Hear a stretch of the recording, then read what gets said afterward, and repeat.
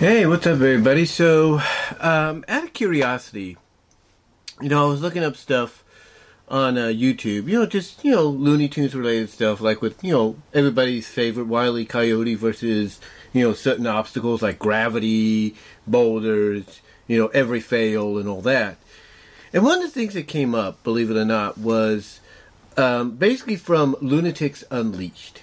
And it was basically Tech Coyote paying homage to essentially Wile E.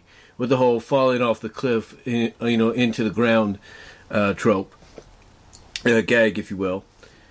And it got me to want to look up some lunatics and everything on YouTube, like any moments and stuff. And lo and behold, I got some moments and everything from some of the characters.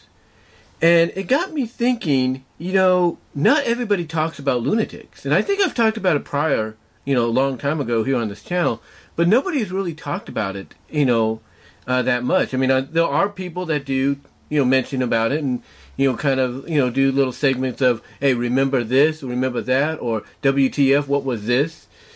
And usually they'll use those segments to talk about obscure shows, or shows that have been on but didn't really last as long as initially intended to. And Loonatics is one of those shows that falls into that category. It falls into that category.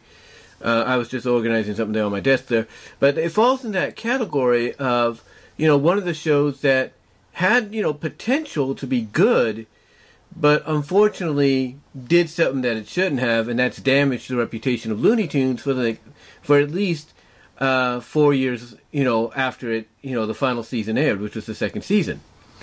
But still today, believe it or not, it has a cult following, and it still gets referenced and acknowledged. In fact, in one of the recent seasons of the new Animaniacs reboot, continuation show on Hulu, you had several characters make appearances there. So it still gets recognized, still gets talked about and all that, when needed, or when they feel like they want to at least, dig into the obscure lore of, Looney Tunes cartoon treasures that they try to keep, away from the public eye. Now, to me, when I first saw Loonatics Unleashed, when I first heard it being advertised and everything, I was like, oh, this looks really good, because like anybody, I was a fan of Looney Tunes, growing up. I was a fan of them and all that. So to see this get promoted and talked about, about a year or so prior to its debut, and the fact that it was getting pumped up by, Warner Brothers and those behind it, and you had fans like me, getting excited about it, because this was basically a different take on Looney Tunes, because the premise was this took place in the future, like 2772 AD, and it basically involved a group of descendants of the Looney Tunes themselves, the primary, more popular ones. When it came to the whole Looney Tunes trope, but the whole roster of it basically existed at that time of the more popular, well-renowned ones that fans gravitated towards more than anything, that fans enjoyed watching more than anything. And true, they had, unique characterizations of different Looney Tune characters as well. Some of them, being looked at as villains and everything. And I remember, though, just hearing about this happening, getting excited about it like everybody else. And the day it debuted, I watched it just like everyone else did on a Saturday morning on WB. And believe it or not, I was instantly hooked. I mean, all the hype, I should say, that was behind it, it not only did it live up to that hype, but, obviously it was enough to warrant a second season. It's like the moment they probably tested this with test audiences, the initial season or initial first couple of episodes, I think WB realized that they had a hit on their hands at that time. So basically they said, okay, let's do more seasons. And we had at least one season afterwards that followed. Now, the premise of the show is, like I said, you had this group of descendants of the more popular, well-renowned Looney Tune characters as the Loonatics, and they were brought together by this alien woman named Zadavia. And for most of the season, the first season anyway, we only saw her in holographic projections and everything. We never saw her like physically in person until the end of the first season in the two-parter Acmegeddon. Yeah, that's what it was called. It was called Acmegeddon. Kind of Armageddon, but Acmegeddon.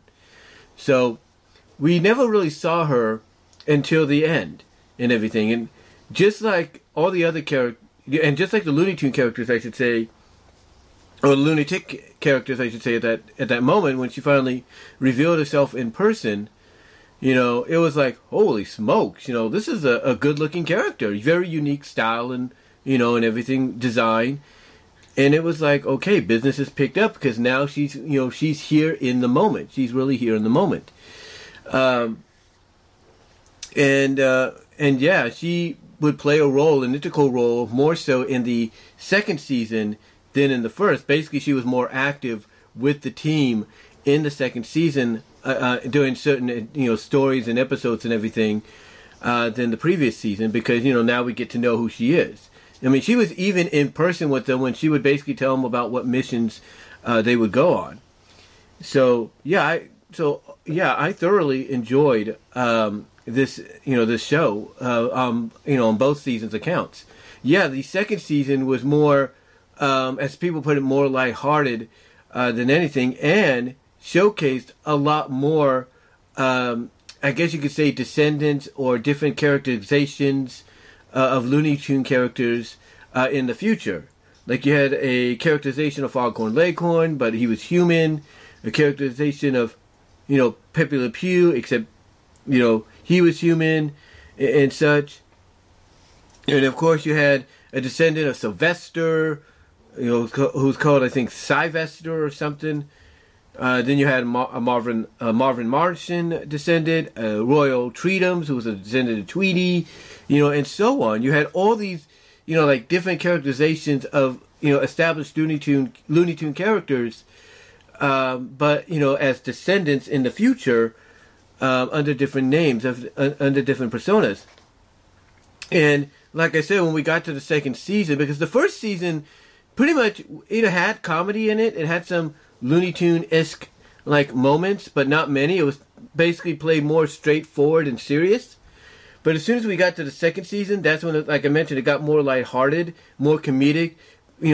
Basically favored itself more towards showcasing the Looney Tune style, like of gags and comedy. Like I mentioned, with the whole Tech Coyote paying homage to Wile E. Coyote deal.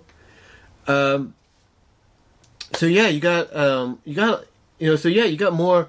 You got the show leaning more towards that and everything.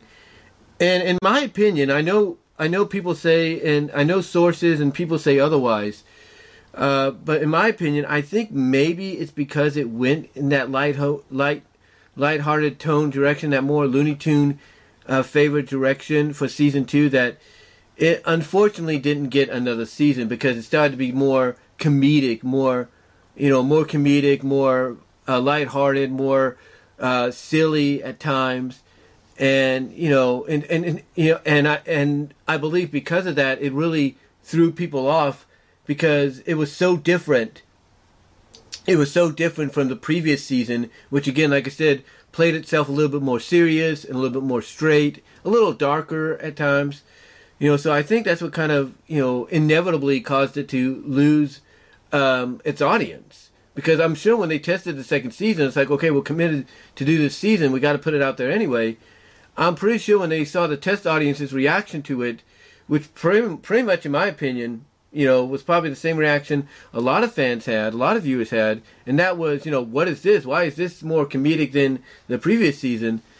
Yeah, I think they pretty much knew that, they weren't going to be able to continue it after that, and it would be a while after Loonatics Unleashed that we'd get any other Looney Tunes, like, I guess you could say, programming, reboots or anything, afterwards. And it would be up until about 4 years later, I believe. I think 4 years later, that we would essentially get a reboot, in a sense, with the Looney Tunes show, because according to a lot of rumors and and all that, the fact that the show, basically had a downfall, in viewership and everything. And again, like I said, my thought is because of the change in tone, basically, which caused that to happen. It basically made WB like, okay, maybe we need to halt, maybe keep our distance on the Looney Tunes right now, give them a break, and then come back and revisit them when the time is right. Because I think when they were developing Loonatics Unleashed, they had just released in theaters Looney Tunes Back in Action, which is an underrated a live-action animated Looney Tunes film with Brendan Fraser in there, the Academy Award-winning Brendan Fraser, by the way, as of last night.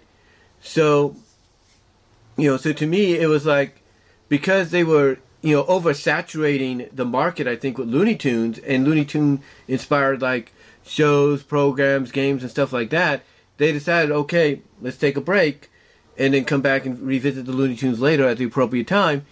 And after Loonatics Unleashed, they took that hiatus for about 4 years, and the next thing that came out was the Looney Tunes show, which proved to be a huge hit. A big hit, and, the rest pretty much is history.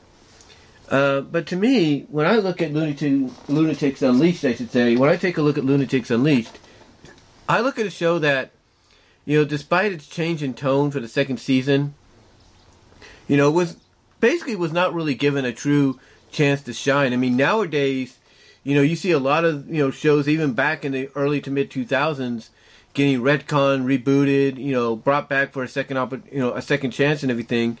And I look at a show like Loonatics Unleashed here, and I'm like, this is a show that really could have, really could have, if not still could, what I'm trying to say, benefit from a new, from a potential retcon or a reboot or even maybe a continuation, because there's a lot of potential in it. And again, like I said, I think it's mainly because of the fact that, the tone shifted into a more lighthearted tone, that it really threw a lot of fans off, because let's be honest, the more serious, straight edge, straightforward, I should say, the more serious, straightforward, darker tone, more mature tone, is what was really popular, back then and even now, when it comes to like interpretations like Loonatics Unleashed being showcased to a lot of folks. So, to me, I think because of that sudden shift, where you saw more of that favoritism, and reliance on the Looney Tune-like slapstick and such, and the more the lightheartedness, I believe, honestly, even with test audiences, it basically, caused this show to fail. I don't think the viewership numbers or the rating numbers at the time is the reason. I think it's just the criticism of, hey, why did you go this route and not stick with what brought it to the dance, what got people excited. So, to me, though, in the end, I'm always going to be a fan of Loonatics Unleashed. I love the unique take on the Looney Tunes, and these being descendants of theirs, essentially, taking place centuries in the future, like 7 centuries in the future. I enjoyed that take. I liked the stories, I really did. And again, I think it's one of those shows that, really deserves a second chance. I really do. I think, under the right circumstances, like nowadays is the right circumstance in my opinion.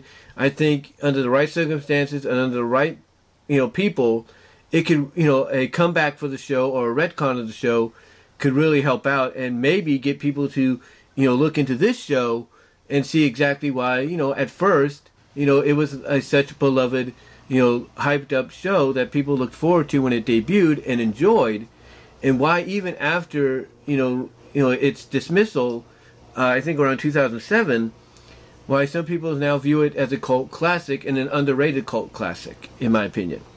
But really, I think it does deserve a second opportunity, and hopefully those at Warner Brothers Discovery, look at Loonatics Unleashed, those at the Looney Tunes division, Warner Brothers Cartoon division, hopefully they look at the property of Loonatics Unleashed and be like, hey, let's give that a second chance, but let's correct course from what happened previously and stick with what brought it to the dance, what got people excited initially when it first came out. But let me know what your thoughts are, guys. What were your thoughts on Loonatics Unleashed when you first heard it was going to be a series back in the early to mid 2000s? How did you feel about it? What were your thoughts on the first season, compared to the second season? Do you think the second season taking on that lighter tone is what caused it to fail? What are your thoughts? Let me know down below in the comment section as well as in the live chat during the premiere. Like the video. You will get an audio podcast version of this at BW Rosas Discussions, all your favorite audio podcast locations except for Pandora. You will also get, you can also support me at patreon.com/BW Rosas at the $1, $3 tier. Also support me at Venmo at Brian-Walmer-2. That's Brian-Walmer-2. Also at Cash App at BW Rosas 98. Also support me at VENMO at BW Rosas for content you can't get anywhere else, especially here on YouTube, and especially with some of the content I just uploaded recently. And also check me out at Deviant.com, so that's BVW1979, and click on the upper left-hand corner here at the end screen to check out my Teespring store for merchandise you can't get anywhere else. But guys, let me know what your thoughts are on Loonatics Unleashed. How did you feel about it when you first saw it? Do you think it gets a bad rep? And do you think it should get a second chance, as a retconned series, a continuation? Give me your thoughts. Let me know down below and in the live chat. And until next time, I am out.